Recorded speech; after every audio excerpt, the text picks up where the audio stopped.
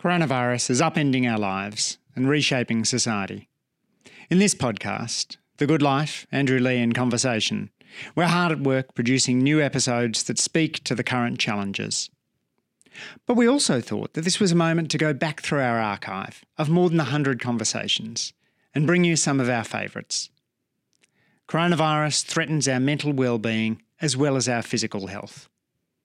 The challenge is to use this moment to the fullest, to think more deeply about where our lives are going and how we can live with humour, pleasure, meaning and love.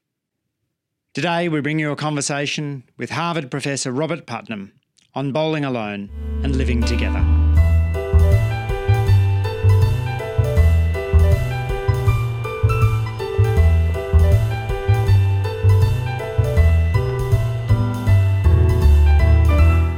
We've gone way too far toward I, and so a lot of my work over my whole career is basically saying, look, this I kick we're on is actually not good for us. It's bad for our health. I'll show you the evidence. It's bad for our health. It's bad for our kids. It's bad for equality. It's just really, really bad. My name's Andrew Lee, and welcome to The Good Life, a politics-free podcast about living a happy, healthy and ethical life. In this podcast, we seek out wise men and women who have lessons to teach us about living life to the full, with humour, pleasure, meaning and love. We'll chat with musicians and athletes, CEOs and carers, about making the most of this one precious life. If you like this podcast, please take a moment to tell your friends or rate us on Apple Podcasts. Now, sit back and enjoy the conversation. Robert Putnam was once described as the General Motors of American academia, a compliment delivered before the automaker was bailed out. He's produced nearly a dozen books on topics ranging from arms control to poverty. But these aren't just any books. They're both door stoppers and conversation stoppers, intensely researched, peppered with insightful anecdotes and rigorously analysed data.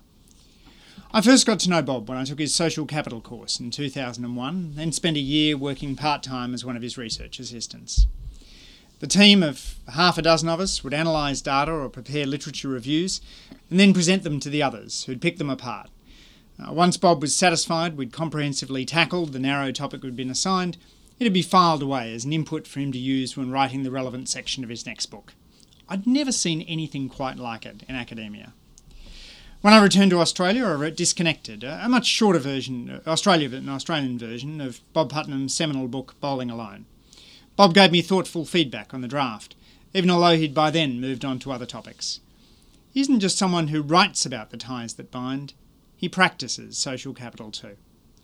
Bob, thanks for appearing on the Good Life podcast today. It's great to be with you.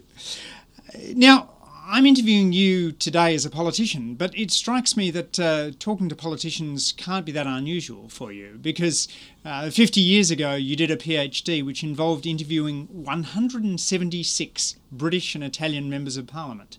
What drew you to that topic? Well, who knows what deeper things drive any of us, but at the time I was trying to understand what made democracy possible. That is, what were the fundamental building blocks of democracy, of stable, effective democracy.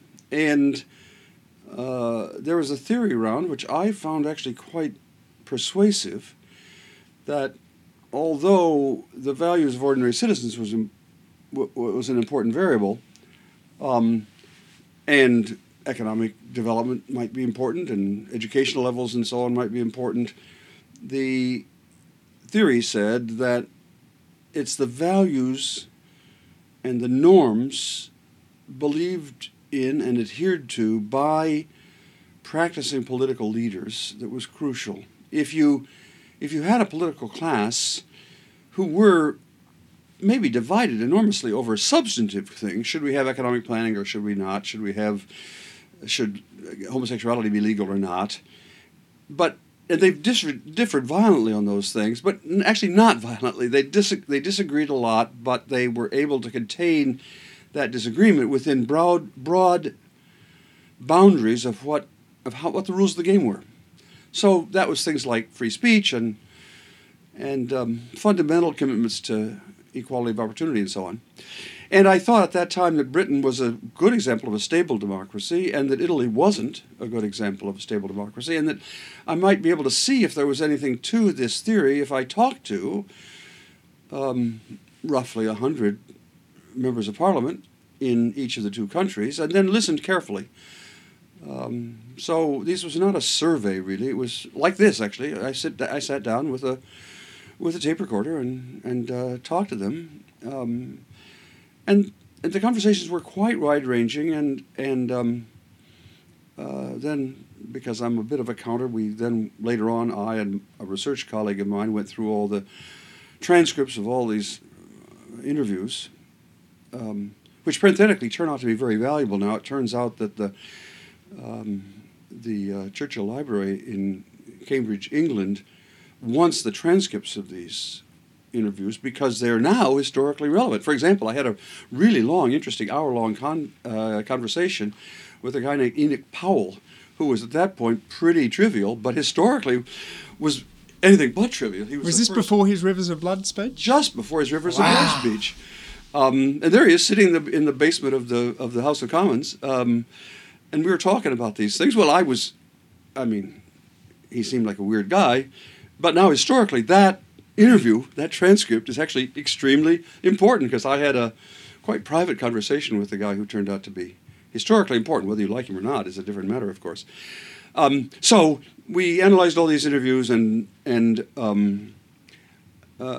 it looked like, this was my doctoral dissertation, so I wouldn't want to have my scholarly reputation rise or fall on it, but it turns out now to be strangely relevant to our times because basically the research sort of was consistent with the theory that the kind of saviors, the kind of guardians of modern democracy would be politicians. At least they, even across party lines, would insist on fair rules of the game. And if there's anything clear in my country now, and maybe in other countries, that isn't true any longer. I mean, I don't want to get too far into commenting on contemporary American politics, much less politics elsewhere, but actually the most frightening thing to me and to many Americans about our current crisis is how unwilling politicians have been to impose basic norms of fairness on one another, on themselves, on their own side. And that's actually why this is not the subject of your interview, but why I am unusually worried about our current times, because what I honestly thought, not just from my research, I just thought, well, that barrier is never going to be broken. Maybe it's going to be broken in Italy or some strange place, but it's not going to be broken in the Anglo-American democracies. And it is being broken, and it's dangerous. So I'm here for your retirement conference tomorrow, and I've been to plenty of these retirement conferences and Festschrifts and so on, and typically they're a bit scattergun. It's colleagues and former students giving papers tangentially related to the retiree. But your wife Rosemary has organised tomorrow's in a very focused way. You've got superstar scholars, people from William Julius Wilson, Theda Skocpol, Robert Axelrod, Jane Mansbridge, and then there's 5 panels on 5 big pieces of work. 2-level games, making democracy work, bowling alone, American Grace, and our kids. So I wanted to go through each of those and just touch on them very, very briefly. The first, the 1988 article in International Organisation, a highly reputed and rarely read foreign policy journal. Am I right in thinking that notion of 2-level games had its genesis in your work with Zbigniew Brzezinski in the Carter White House? Yeah, and indeed, as I've been reflecting back on my work, I didn't spend a lot of time doing that until this weekend, it's become clear to me that I've been getting by with a lot of help from my friends and from a lot of unexpected sources. Some people are influenced by their environment. Some people are not so influenced. They're a little more independent. I'm very much influenced by my environment. And so after finishing this first period of my work that you alluded to when you talked about the Beliefs of Politicians book, and I did a couple of other books in that vein, I then thought, well, let me put myself in a different world and maybe I'll stumble on something there. And so I decided to go off to work for a year or two on the staff of the National Security Council with Jimmy Carter. And the first thing that struck me while I was there was that most of our time on the staff of the National Security Council, this is at the White House, we're meeting in the 3 steps away from the Oval Office, and I thought we'd be talking about great issues of, international strategy and so on. But no, most of the time in our meetings, we were talking about domestic American politics. We were talking about how could we get Senator Blowhard to support what he ought to anyhow. He's from Kansas, right? I'm not saying where he's from, but we wanted to put a dam there. Or we didn't want to put a dam there. He wanted a dam there. And so we built a dam, not because it was justified in any terms of policy terms, but because we were playing domestic politics in order to achieve a broader goal, which was to get the Panama Canal Treaty ratified. And the Panama Canal Treaty was a perfectly sensible thing, but there were some perfectly sensible people in America who, for whatever reason, didn't want it, and so we had to play. It's as if we were playing 2 different games at the same time. We were negotiating across the diplomatic table with the folks in Panama, but we were also negotiating behind us with a different table. And that kind of metaphor that we're constantly negotiating on 2 different tables struck me at that point. It struck me even more markedly, memorably, actually, later on in the period that I was working there.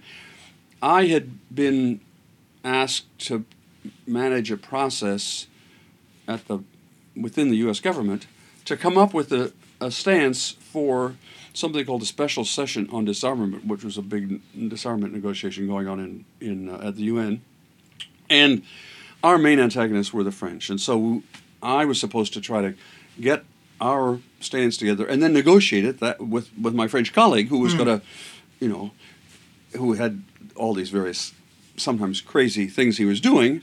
But we got along very well. And so after the whole thing was over and we reached a consensus and the speeches had been given at the UN, I then took him out to lunch at a restaurant on Pennsylvania Avenue, and we were, having lunch at this table, and I was describing to him my surprise that most of my most difficult negotiation was actually with the State Department and with the Arms Control Agency, when it was the Pentagon, and I couldn't get them to agree on anything. And he said the same thing's true for me. And there at this table, I began using this metaphor that behind each of us was another table that had basically been invisible to the other person, but was actually more what I was doing, negotiating with these folks elsewhere in Washington, than I was worrying about what the folks in the Quai d'Orsay felt. And he had the same reaction exactly. And so that experience, the next stage of my career, actually, the next 10 years, was spent, first of all, trying to figure out the logic of what came to be called 2-level games.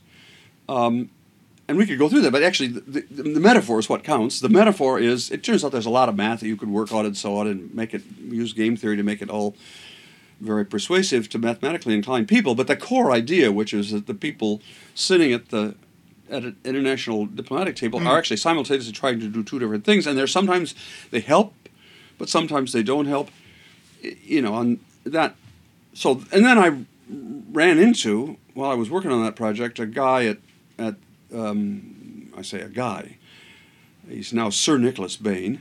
He wasn't then. He was a senior diplomat in Whitehall. And he was interested in international summits, and I was too, because I thought maybe that'd be a place where we could see 2-level games. And so then Nicholas and I started off we had lunch together because we were both at Chatham House. And then we got along very well, and now we're very old, very close friends, and we co-authored a book on the summits called Hanging Together, on the Western Economic Summits called Hanging Together. So I'm now trying to step a little bit away, but the core of that idea is if you just keep your eyes open to what's happening around you, and you're lucky to meet smart people, you can get along okay. And so I'm proud of that work, but it's not proud in the sense that I did it. I mean, I got by with a little help from my friends. But you did take that risk of stepping out of your academic career at a relatively young age to get that slice of the practical world, and that seems to have been a risk which for you paid off. It sure did. Actually, that wasn't the way it quite appeared to me. I don't want to tell you the whole history of my life, but I had been turned on to public affairs in a very dramatic personal way during the John F. Kennedy period, which was sort of a couple of decades before the period we're now talking about. And I had decided that I wanted to contribute in some way to public affairs, and I wasn't sure whether to do that as an academic or do that in government. And this period working at the National Security Council was an opportunity basically for me to kind of see would I like working in politics or would I prefer to be in academics. And I decided I would be better off in academics for the following reason. I'll try to be brief about this, but this is actually important for people trying to understand these two different roles. You occupy both of them. I've occupied both of them seriatim. You occupy them both simultaneously. One Monday morning, I went to the office and Big asked me to write a memo for the president, urging the president to do X. I thought X was dumb. I didn't think it was immoral. I just thought it's not worth my time. It's certainly not worth the time of the President of the United States. But even though I walked in every morning to the White House complex, I wasn't all that powerful, so I spent an inordinately long time, which was a week. I spent a week drafting that damn memo at the White House. A week is like ages. And it took me so long because I didn't think it was a good idea. I repeat, it was not that I was being asked to do something immoral. It was just so it seemed to be so trivial. And then I remembered very distinctly looking out my window that Friday when I finally got it finished, and it was on the president's in the president's briefcase as he walked out to the helicopter on the South Lawn and took off for Camp David. And you might have thought, well, wow, I put into his briefcase, and the most powerful man in the world, and he's taking it off to Camp David, this memo saying do X. But I didn't think that. I thought, what a waste of a week. And I thought, as an academic, I never work on something that I fundamentally think is trivial, because if I decide it's trivial, I just change and do something else. This is what some of your listeners will know, but some may not know. Academics basically have a very cushy, very attractive deal. I mean, we work really hard, but we decide what we want to work on. And what I learned at the White House is no matter how powerful you are, even if you're the President of the United States, you basically don't get to choose what you work on. You've got to try to persuade other people to do what they ought to do anyhow. That's when I decided I'm going to enjoy it more if I'm in charge of my own agenda rather than having to respond to other people's agendas. Does that make sense? Absolutely. So I want to move on then to your next passion project, the deep dive into Italian culture for Making Democracy Work, which, if I can sort of sum up how I understand it, the finding that not only did northern Italy have a higher preponderance of choral societies now than the south, but that was also true hundreds of years beforehand. Did you go to Italy because you were particularly interested in northern and southern Italy as a case study? Absolutely. Or was there also an aspect of just loving La Bella Paese?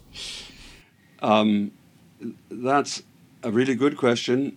That took me 25 years to do that study. For the first 24 of the 25 years, I completely misunderstood what I was doing. It was only at the very end of this that I suddenly figured it out. And I won't go through the first 24 years except to say that I was accidentally in Rome doing some other project, and the Italian government fell, and for a long time, for 2 or 3 months, there was nothing I could do because the people I want to interview were just not in their offices. And so I was sitting there, and then sort of accidentally, they created a new set of regional governments that had unexpectedly, they created these new regional governments all across Italy. There had never been governments of that sort, and now there were. And I thought, trying to figure out something to do with my time, well, suppose I start studying those things now, and then they develop for a while, and I'll follow them, and it'll be a little bit as if some political scientists had been around in 1789 when the U.S. Congress was started, but I'll be doing the interviews, so I'll be able to provide evidence for how it changed from 1789 to God knows when. So that was the concept of the project, and I was doing interviews all over Italy, and I admit that it was fun. That's an understatement. That every year for nearly 25 years, I had to go to Italy every summer and spend 2 or 3 weeks in Bologna and in Florence and in Rome and in Milan, and all for reasons of research, you understand. Absolutely. This is the tough life of an academic you were referring to earlier. Exactly. And of course it was a tax deduction because it was part of my work, not a... Any rate. So there were a lot of mixed motives there. But I couldn't ever... It was... The findings were one by one interesting, but I couldn't figure out how to make them interesting to someone who wasn't already interested in the topic. A friend of mine, Bob Axelrod, actually, a longtime friend, said to me at about year 20 or 22, Bob, until you can figure out why this project should be of interest to someone other than the 3 people in America who care about Italian local government, don't publish. And that seemed like good advice to me, except I couldn't for the life of me figure out why would anybody in the world, besides the 3 of us who studied Italian local government, care about it. And I'll try to make the story brief, but it may be relevant. So I was off in Oxford at Nuffield College for a term in one fall. I was trying to work on this, but I still didn't have any really clear. I'd written a lot of stuff, but it didn't add up to anything. And Rosemary my wife was still working at that point. She was teaching school, and she couldn't get off, so I was living by myself in college in just a room across the quad from the rest of the college at Nuffield. And I couldn't sleep one night. God knows what I was trying to figure out, how to make this, how can I make sense out of this? And I thought, well, I was across the quad there at Nuffield, and the library was there, and I thought I'll go over and find some book, really boring book, and put myself to sleep. And I did. Walked in. There was a big, thick book, which turned out had just been published in the previous year or two, called Social Theory. And I thought, 400 pages of social theory, that's just the ticket. I'll read that, and it'll put me to sleep, and maybe something will happen. And I started reading it, and it turned out to be a book by James Coleman called The Foundations of Social Theory. And there was a chapter in there on a concept I'd never heard of before, social capital. And I started reading this, and I had read, a crucial part of the story actually is that by this point I knew a lot of game theory. And the logic of that chapter on social capital was rooted in game theory. So I was able to see, I don't want to say that it was like on the road, Paul on the road to Damascus, but it was a little bit like that. I right away could see that what James Coleman was not writing about Italian local government in the slightest, but he was writing about the importance of social networks and why that could have really positive effects. He called those networks, and so do I, social capital. And there's a sense, Andrew, in which before I went to sleep that night, I had seen essentially almost all the work that I would do in the next 25 or 30 years of my life. All the other books you're going to ask me about are about social capital in some way. And I walked into the library never having heard the term before, and I walked out seeing what an important idea this is. And then, of course, I didn't actually know all the books I was going to write, but pursuing the idea came to there. So even that story, there's a lot in it that involves not me, but involves Bob Axelrod, for example. If Bob had not been beating up on me for 20 years to try to figure out, and if Bob and a couple of other people, Ken Shepsley and others, had not taught me a lot about game theory, my mind would not have been prepared when I walked into that library that night to perceive what otherwise would have been a soporific book. But then actually the writing of the book about Italy, I had already written a lot about Italy, but then I finished having read that, and there was another part of the episode that is maybe relevant here. Also, the same within a couple of weeks of that encounter, I was kind of bored, and Rosemary was not there, so I was wandering late one night and went to Blackwell's bookstore, which is right on the Turl in Oxford, and there was a historical atlas lying on the table, and I was just idling through it. I sort of leafed through this historical atlas and came upon a map of patterns of it's not right to call them democracy, but patterns of social connection and civicness in Italy in the 14th and 15th centuries. And I looked at that. I'm pretty good at recognizing patterns, but anybody would have seen. That map in that historical atlas was identical to the map that I had myself drawn about places that were strong and weak in Italy, places where you could get your mail answered from the local government in 1970.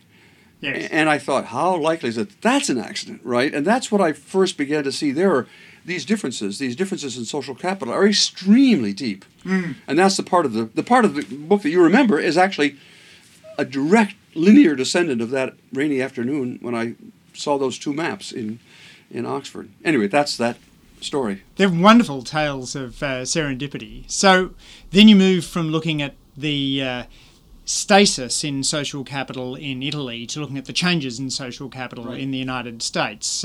First through an article for the Journal of Democracy, and then through Bowling Alone, which comes out in 2000. Still, I think the book for which you would be best known. Did you know that Bowling Alone was going to be something big as you were working on it in the years leading up? No, absolutely not. I'll tell the connective tissue there very briefly. I came back from Oxford and metaphorically from Italy, having persuaded myself that I now did understand something about the roots of democracy, and they turned out to be quite deep historically. And then I was just, as an American citizen, I was worried about what was happening to American democracy. Now, that seems like, how could people not be worried about American democracy? But at the time, it was slightly controversial, countercultural.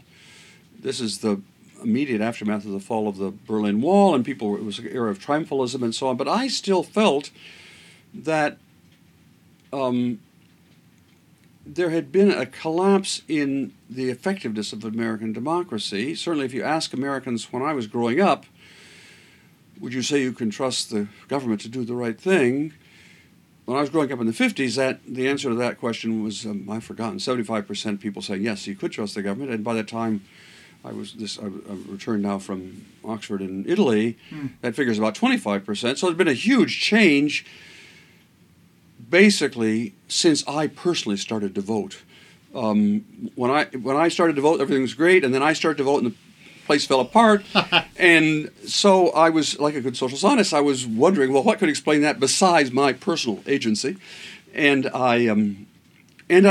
because of the way things were happening at the time, I said to myself, well, I wonder whether there's any connection between what I've been studying in Italy, namely social capital, not change, but differences in social capital, and what I'm worried about as a citizen, namely that American democracy has been falling apart. I wonder, could it possibly be that there has been some change in American social connections, social capital, social networks over this period? And initially that was a quite random kind of thing. I saw a newspaper story that the parent-teacher organizations in Lexington, Mass., where I lived, were having trouble getting members to come, and I thought, that's interesting. And it was one of these strings. You kept pulling the string, and so I had no idea when I started that.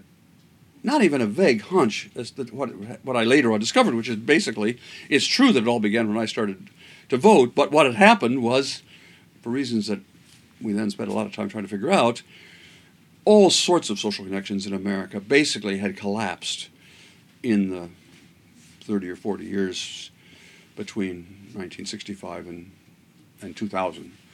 And so I stumbled, again, blindly stumbled onto what I think now was a big deal. And so then I would often give a talk in a very obscure academic talk in Sweden.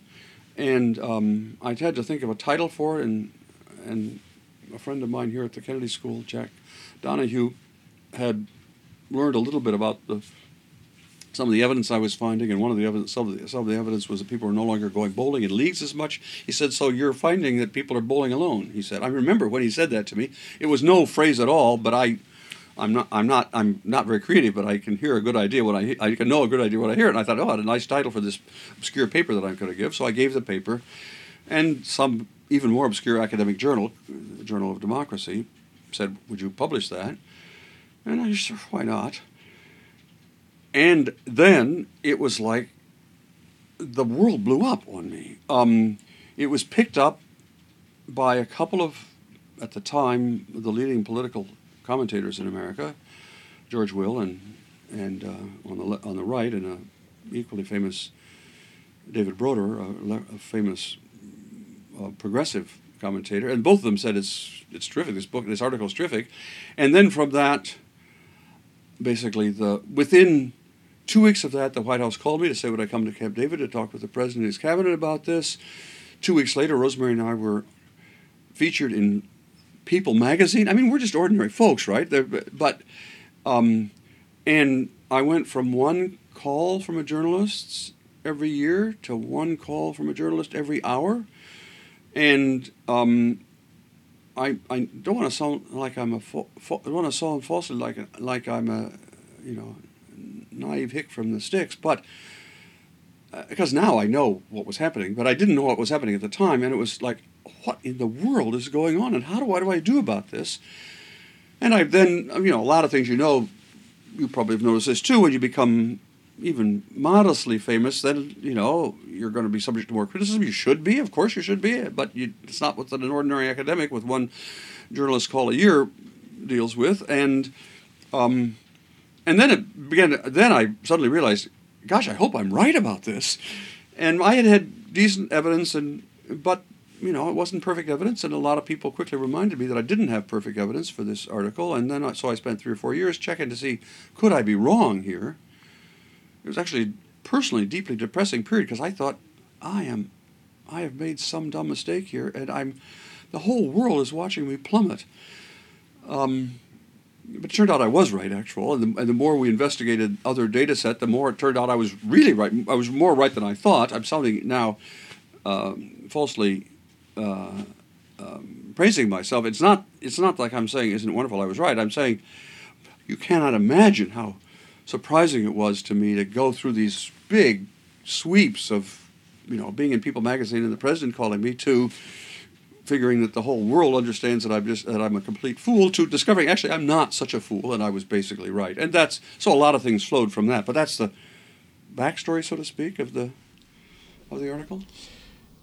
And then, following the book coming out and Bowling Alone coming out, you're very much a public star, as well as being at the apex of the academic tree. You then begin working on quite a controversial topic: the interplay between social capital and ethnic diversity. Right. And that's something which you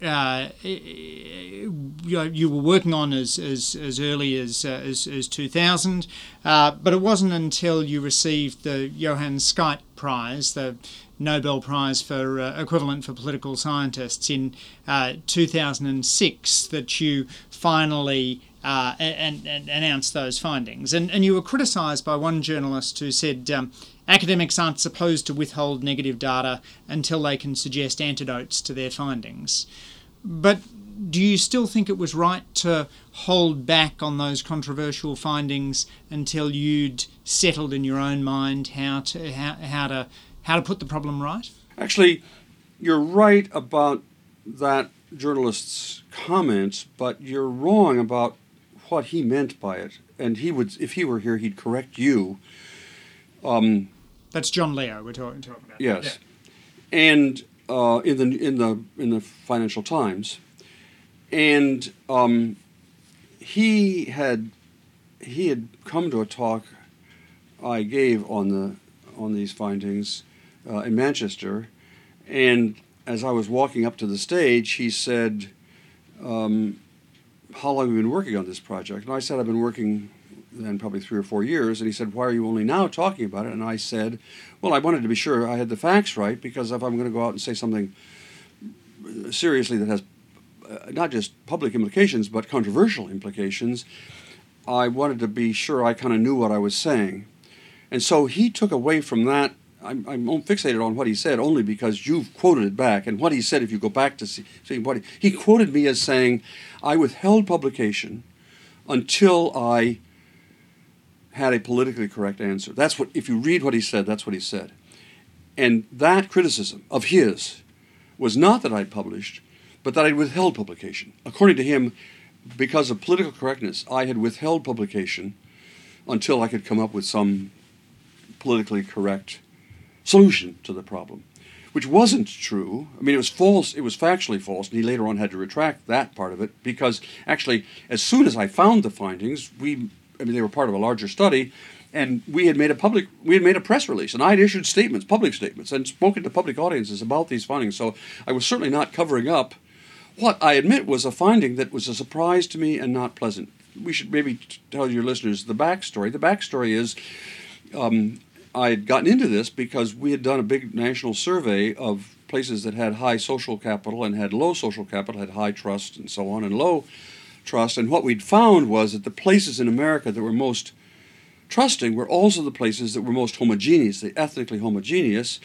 And so just descriptively, it looked like the more ethnically diverse a community or a neighborhood, the lower the social trust and lower social capital. And so that was the basic finding. And that basic finding, we came to understand it differently, but the basic finding, contrary to the claim of the right, was not withheld for political correctness. And the only reason I go at such great length is the larger argument was this. And the larger argument at the time all along, this was the larger argument, that in the short run, that diversity is great. It's really great. It has many advantages. Immigrant countries like ours or yours, most of our Nobel Prize winners in America are immigrants, not native-born folks. Most of our leading artists are immigrants or children of immigrants, not native folks. Diverse groups are more productive, not less productive. So it's clear there are big advantages. It's also clear from our work, I thought, and some other people's work, that in the short run, doing diversity is difficult. That is to say, it's not like you introduce a whole lot of people from all over the world of different religions and so on, they all suddenly begin hugging each other. They don't. There's in the short run, there's a collapse, a fall in social trust and not only social trust, but social connectedness. As I said, summarizing those part of my findings, diversity brings out the turtle in all of us. All of us hunker down when we're in the presence of new diversity. But I said, first point is diversity is good. I mean, diversity has big advantages. Second point, it's not easy in the short run. And the third point is, but you can do it in the long run. Successful immigrant societies have always learned how to manage diversity, not by becoming the same old monocolor places they once were, but rather by developing a new sense of us, developing a more encompassing sense of we. So it's not that when Italian Americans or Jewish Americans or whatever came to America, they had to stop being Italian. We had to get used to Italians being part of America. And so our cuisine is much better. And because of the arrival of the Jews, our humor is way better. Americans historically did not do good on humor, but when you add all those Jewish humorists, I'm not making this up, actually, we suddenly become, Americans really, dominate the world, at least in filmed humor. And that wasn't because we had them, the Jews had to stop being funny before they counted as real Americans. We added funniness to our repertoire of traits, or, there's examples here are so frequent and obvious that I always get a little frustrated that I have to explain to people. It's not that you get past the short-run effects of diversity by having those people become like us. It's creating a new sense of us so that argument has that, and that's what I said, and that's what I have stuck to all the time throughout the country. There's been two kinds of controversies, one led by the left and one led by the right, actually. The left doesn't like the middle point I made about doing diversity is difficult, because they want to say it's not difficult. And the right doesn't like the thing I said at the end, which is that you can work it out and you're better off afterwards. So the right wing in American politics, and I'm not just casting aspersions here, David Duke, the head of the Ku Klux Klan, had me on his webpage saying Harvard professor finally says diversity is bad, which is not what I said, but when I made clear that that is not what I said, then I became the target of all the right-wingers. And the whole case actually went to the Supreme Court, for goodness sakes, and I had to file a brief in the Supreme Court. Personally, Bob Putnam filed a brief in the Supreme Court saying these right-wingers who are trying to oppose immigration are knowingly misinterpreting me because they're cherry-picking out the one part of that argument they like and denying the other part. And that was the most disturbing criticism of me because it had me in the wrong part of the universe, basically. There's been less criticism, but somewhat more criticism from some on the left who said that maybe I had misstated even the short-run problems. Maybe I had somehow made up the short-run problems, and then if you do the math right, it turns out that instantly when strange people arrive next door, everybody goes over and hugs them, and so that line of argument would have been that I got wrong the middle of these 2 points. As it turns out now, there have been more than 100 replications of that work all over there's been stuff done on this in Australia, there's been stuff done on it in Britain, in New Zealand, every place in the world. There's now been studies saying, is Putnam right or wrong?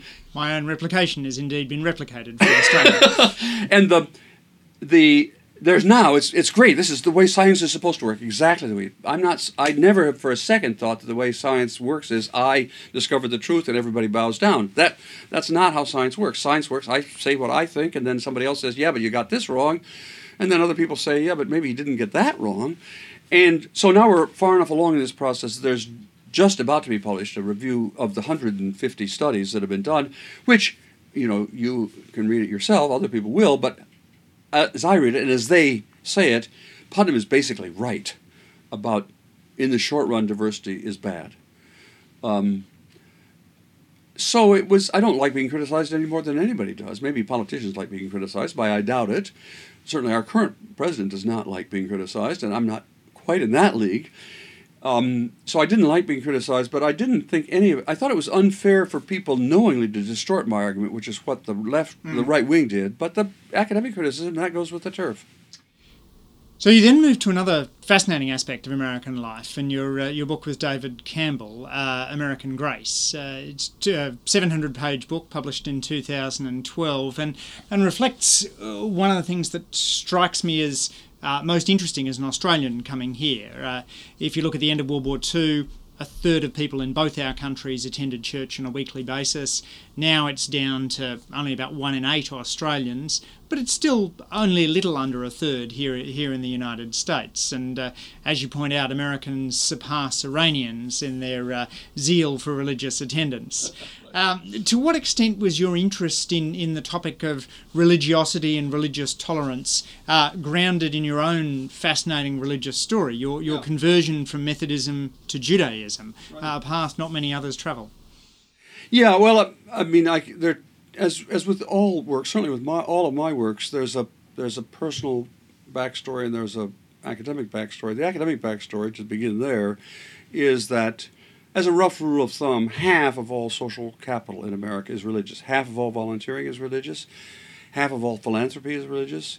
Half of all group memberships in America are religious. If you add up all the prayer groups and the church groups and so on, and then you add up all the bowling leagues and the Rotary clubs and the, United Way, all the other groups that Americans are forming, those are the same height. So I've always understood that religion was an important element in America's social capital national accounts, if I can put it that way. So I wanted to understand more about it. Moreover, it seemed like a case in which maybe this would be sort of bad social capital. That is, it was connecting people, but it was all bonding, connecting with people like themselves, and it was not about bridging, and therefore it, as some of the so-called new atheists claimed, religion destroys everything. That's a common view, and I didn't think that was true. But I also think, because I thought there were really good things that religion did, but I also think there were bad things, and I tried to understand what's the mix between the pro-social and the anti-social features of religion. And we had an opportunity to do a very large quite unusually large and repeated national survey, so we had some good evidence on both the ways in which religion was supportive and the ways in which it was not. And America, in world terms, America is odd because we're very diverse religiously, and we take religion seriously, but we're surprisingly tolerant. And usually, if you put together diversity and religiosity, you get intolerance. And the question was, usually you get Baghdad or Beirut or Belfast or Bombay or some awful civic fights over religion. And we have fights over religion, but they sort of don't get out of hand. And that's the academic puzzle. The personal thing was, because I'd been raised as an active, I don't want to say devout, but I was certainly active Methodist, and went off to college and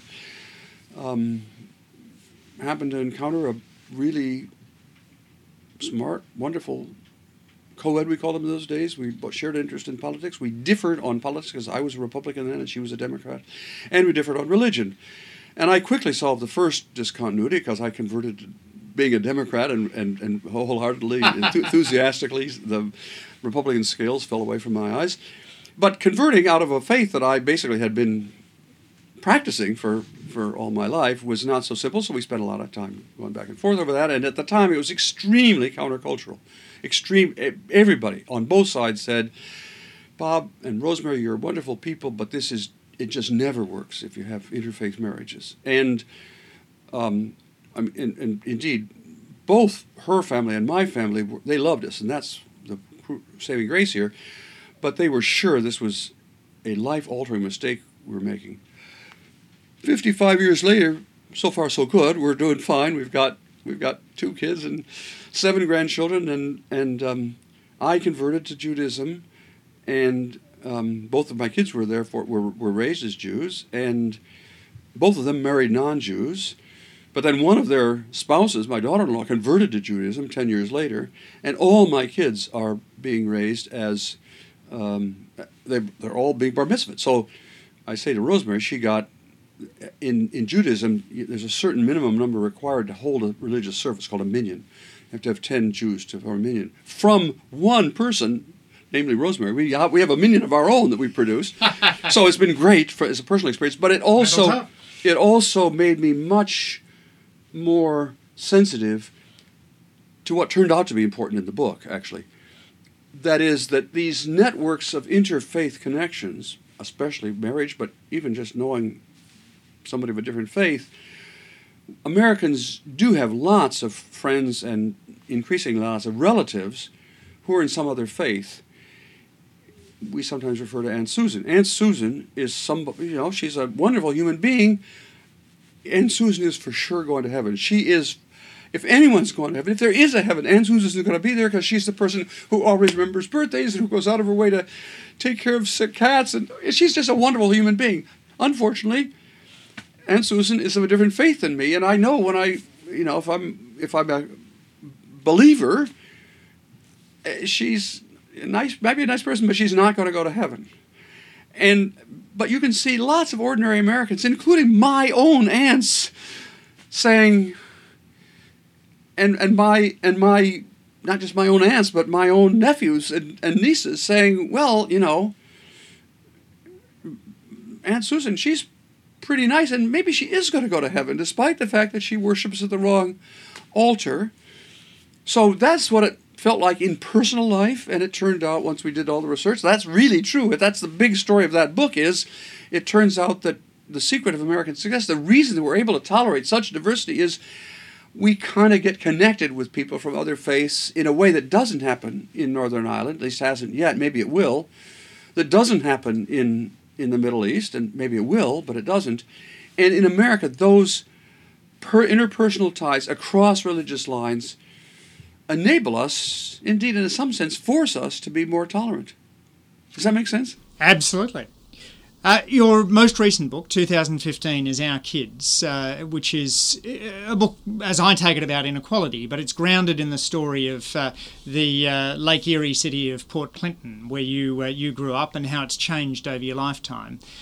But it doesn't just talk about inequality through the lens of money. It also talks about the challenge of parenting. And there's a part of it that I think makes me as a progressive feel quite uncomfortable when you look at the parents of the poor children from your childhood who are profiled. 8 out of 8 of those parents are there as the children grew up. Among the millennial kids, it's something like 2 out of 12. Did that delving into the impact of family structure on poverty make you uncomfortable as you were writing the book? No. And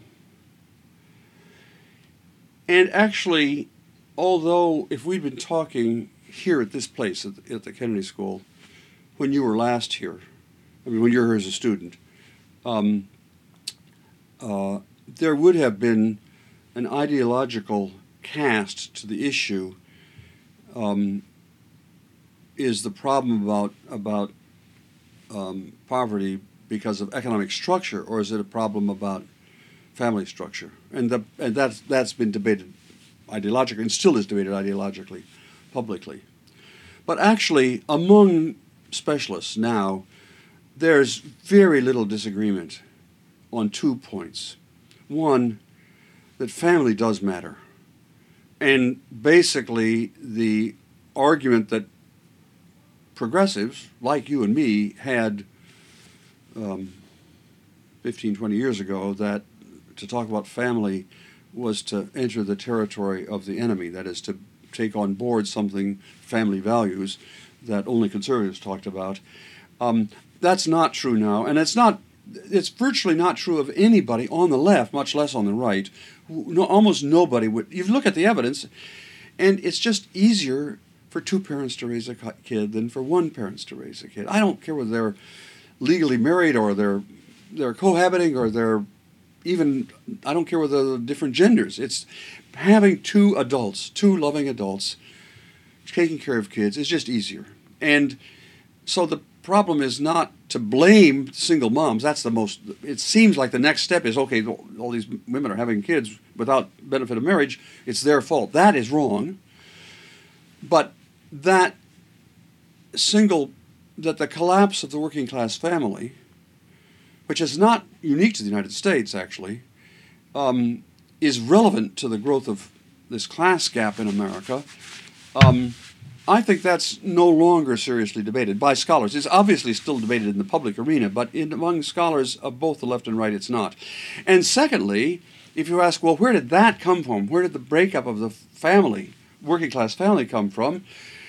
Most people, not everybody, but most people would say, well, it's a bit of the economic change, the fact that the working class adults have taken it on the chin for the last 30 years. There have been, and you know the data on this as well as I do, in the U.S. and actually many other places, the working class has had a really awful 30 years in which they've not shared at all in the prosperity of the country.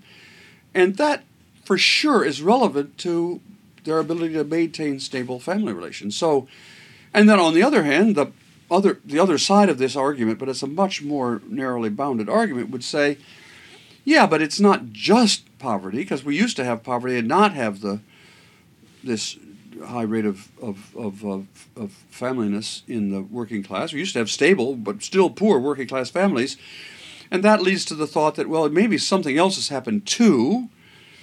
For example, the level of poverty in the United States between 1932 and 1942, or 41, before the war, that is during the Great Depression, enormous poverty, heavily concentrated on the working class.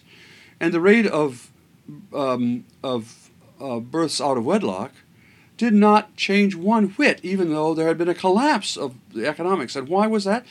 Because the birth rate went down too. Basically, people acted then, working class people acted then, not there wasn't poverty, but the sort of moral rule was no license, no kids.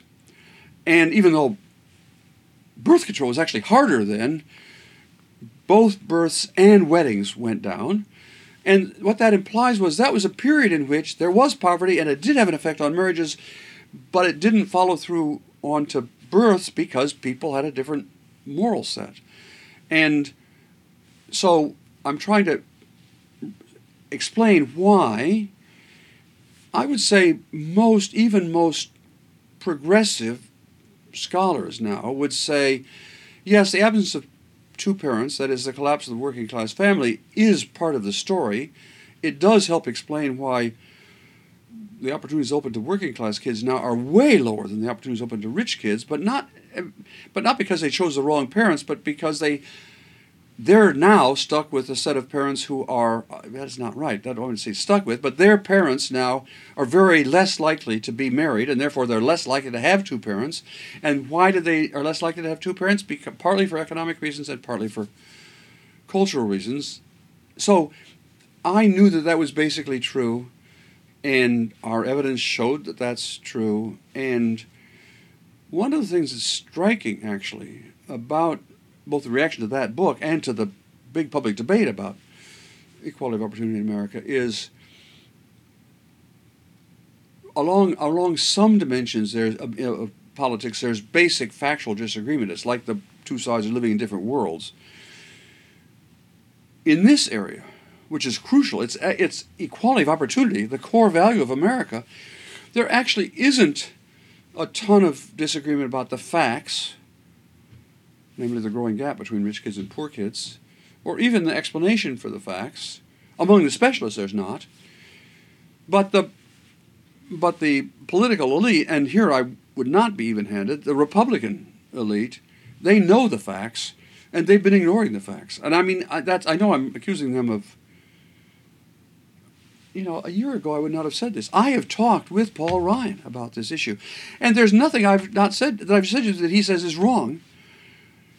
He just doesn't. He even says privately, yeah, we got to do something to help these kids, and of course we got to do something to help their parents economically. That privately he'll say that, but his behavior has been completely inconsistent with that. And so now I've suddenly tiptoed into this mess of American politics now, and I know I'm sounding like a rabid Democrat, but it's the same me all along. All along I've been trying to be a kind of a purple person, that is, see things from the right and from the left.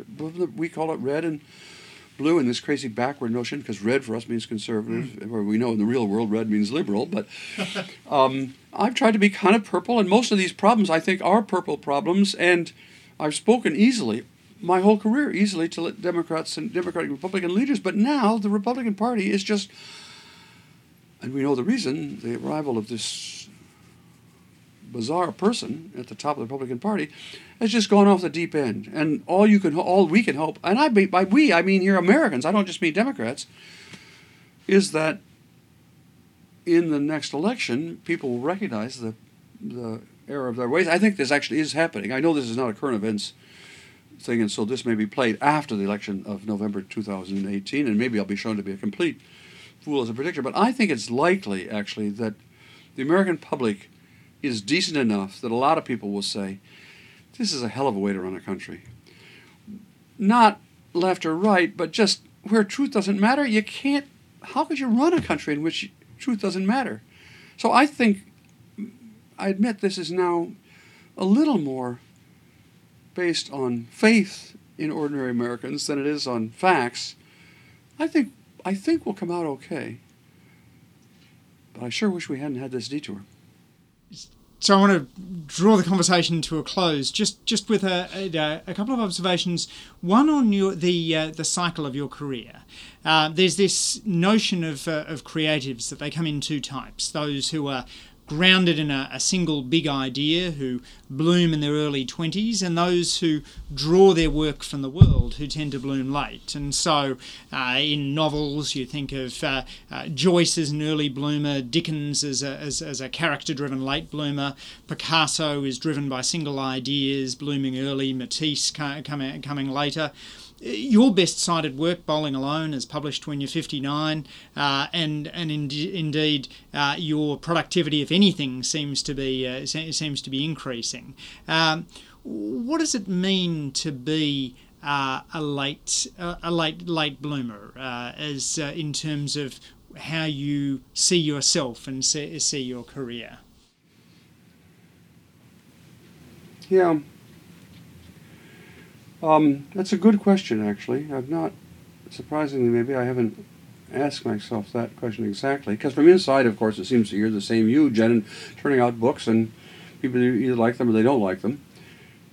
So from inside, you want to say, well, it depends upon the fit between the ideas that I've had and what the demand out there in the world was for those ideas. And there's no doubt that Bowling Alone and Social Capital became really popular because it happened to be appearing at the time of the so-called Third Way, the incipient communitarianism of Bill Clinton, and then later Barack Obama and Tony Blair, and so the ideas were in the air, and I just happened to be the guy who was articulating these ideas. If I had articulated the same ideas, 2 decades earlier, it would have been in the teeth of Reaganism, and that would not have flown. And if I waited another 20 years, not that I was trying to wait, but if I had, the world would have moved on. So it seems from inside out as though I'm just inside there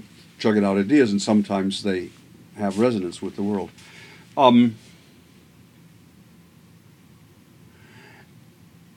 But also seen from inside, I can see a lot of ways in which my work was building on itself. And there's not a core concept, or if there is, it's social capital. That appears much later in the story, as you correctly say. I'm in my 50s before I even heard of that idea. And I didn't come up with it myself, I just used it, popularized it maybe. But it is true that throughout my career I've been very interested in community. My very first article, published in my first semester as a graduate student, written when I was my first semester of a graduate student, is still, so that's now more than 50 years old, is still one of the most cited of my pieces. And it's called Political Attitudes in the Local Community, because I was, at some deeper level, I was driven by worrying about the community. At some deeper, this is the psychobabble, I suppose, but at some deeper level, I think a lot of my career was driven by growing up in a place that had, we know this now, had very high social capital. I happened to be growing up in a period in a place, no thanks to me, which there was an extremely high level of trust and reciprocity and connecting and so on, the 50s in Middle America. And therefore, I noticed when that reality of community began to weaken, and that much of my career has been trying to say to other folks, look, and it has the form of, it seems to take the form of a kind of nostalgia for a world that we could never recreate. And what I've been trying to say, louder and louder, is no, it's true that it was like that then, and it's true that we've been on this downer, but it doesn't have to be, and we could turn it around, actually. And here are some ideas. I'm now writing a last book, which tries to put all of these works in a larger historical perspective and talk about the relative emphasis on we, which was high then, and the relative emphasis on I, which was low then and is high now. And the book is going to argue, I'm not going to summarize this new book yet for you now because I'm not yet finished it, but the basic idea is, for the first half of the 20th century, we were moving from an I society to a we society. Things were getting better. And then I show up, accidentally, and I somehow trigger a reversal of this. And for the last 50 years, we've been moving more and more from a we society to an I society. Now, I'm not trying to say that all good is we. There are bad things about we. There's conformity and conformism and maybe the tyranny of the majority and all that. So that it's not like we good, I bad. But for sure, we've gone way too far toward I. And so a lot of my work over my whole career is basically saying, look, this I kick we're on is actually not good for us. It's bad for our health. I'll show you the evidence. It's bad for our health. It's bad for our kids. It's bad for equality. It's just really, really bad. And therefore, I say, let's look at the time, which was 100 years ago, the Gilded Age, which was very much like this age, and we can see now historically that was a turning point. I don't mean that in the Progressive Era everything became perfect. It didn't. But we'd been on an eye kick for a long Yes. time, and we turned a corner, and then the next 60 years we spent going in a we direction. And all I'm trying to say is let's look back and see what did they do so that the future is not, I don't want to go back to the 50s, but I don't want to be stuck in our current decade, which is awful. A couple of rapid-fire final questions. What advice would you give to your teenage self? I think this is going to sound like a preacher's thing. I think I would, but the thing, I look back at my teenage self, maybe all teenagers like this, I thought basically I was in charge of my life. I was doing everything. I was working hard to get, good grades and to play on the football team and all these things. And now, in retrospect, I can see what self-delusions. I was entirely being helped along and pushed along and influenced along by these social influences, and I didn't even realize it. And I don't know that I would have behaved any differently, but I would have been a lot more thankful than I was at the time. When are you most happy? Yeah, well, that's a little unfair. It's because I've got a terrific family, actually. Really terrific. I mean, I married my college sweetheart, and we're still loving each other more than it sounds. I know this sounds like suddenly this is a sob story. I mean, that you're turning into people turn on the wrong dial and they ended up in the middle of some, soap opera or something. But we've had a really, really, really good life in all ways. We've been successful professionally. Both of us have been successful professionally. We both actually are more in love now than we were then, 50 years ago. We've got great kids who are doing wonderful things and actually are even more successful. We've been pretty successful. They're even more successful. And our grandchildren, don't get me started. And so we don't have a picture here. We've got a picture someplace of Rosemary and me and our 7 grandchildren sitting in the English countryside, Devonshire, celebrating our 50th anniversary. And we look like lords of the manor. I mean, we look like... And I look at that picture and I think, talk about happiness. That's bliss. What's the most important thing you do to stay mentally and physically healthy?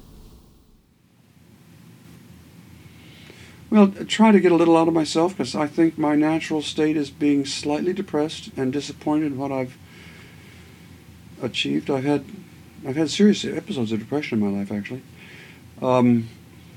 And so Rosemary's important in that context, because when I'm feeling down, she kind of pips me up, and when I'm feeling up, she reminds me to call my mother or my grandchildren. And that's really what I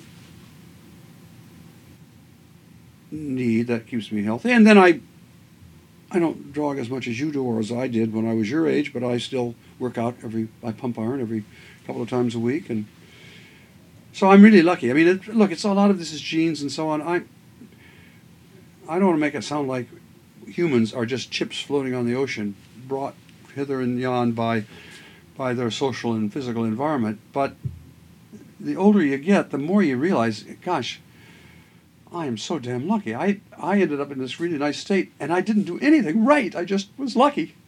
The time at your writing cabin in Frost Pond sounds like it's pretty important for your mental well-being too. Yeah, it is. And it's funny. Of course, I get teased by my family endlessly. I somehow got in the habit of writing. I can't write here in the Kennedy School because there's just too many things happening all the time. So when I really want to write, I go up to this cabin in the woods. Actually, it's not just a cabin. It's a nice house in the woods on a pond with the mountains in the background. And I write about how important connection with other people is. I've written that about the same sentence for 25 years. Really important to connect with other people. But in doing that, I go to where I cannot see, there's not another human being within a mile of me except Rosemary, if she's there. Your own Henry David Thoreau space. Yeah, and I can see. Who are my friends when I'm up there? Well, it's the bear and the moose and the deer and the raccoons and the porcupines and the... Yeah, go figure. And finally, Bob, which person or experience has most shaped your view of living an ethical life? Honestly, I think my wife. You know Rosemary, although you don't know her very well. And we're different people, quite different people. she's a doer, so all those things that I preach about doing, she actually does. She volunteers in 6 different organizations and worries about kids, and she worries about our own grandchildren, and she's almost always doing what I preach we should all be doing, but actually I don't do. And she has on our wall in the kitchen up in Frost Pond in New Hampshire, there's a saying, when you're 100 years gone, no one's going to care what you wrote or how much your money, your bank account was. They're going to care whether you did things for kids. I'm sorry. It's really emotional for me because that's true. That's absolutely morally rock true. I'm lucky to have been around her. It's a beautiful way to close. Robert Putnam, social capitalist extraordinaire, thanks for taking the chance to speak on the Good Life podcast today. Thanks, Andrew. Thanks for listening to this week's episode of The Good Life. We love getting feedback, so please leave us a rating or a comment on Apple Podcasts, formerly known as iTunes.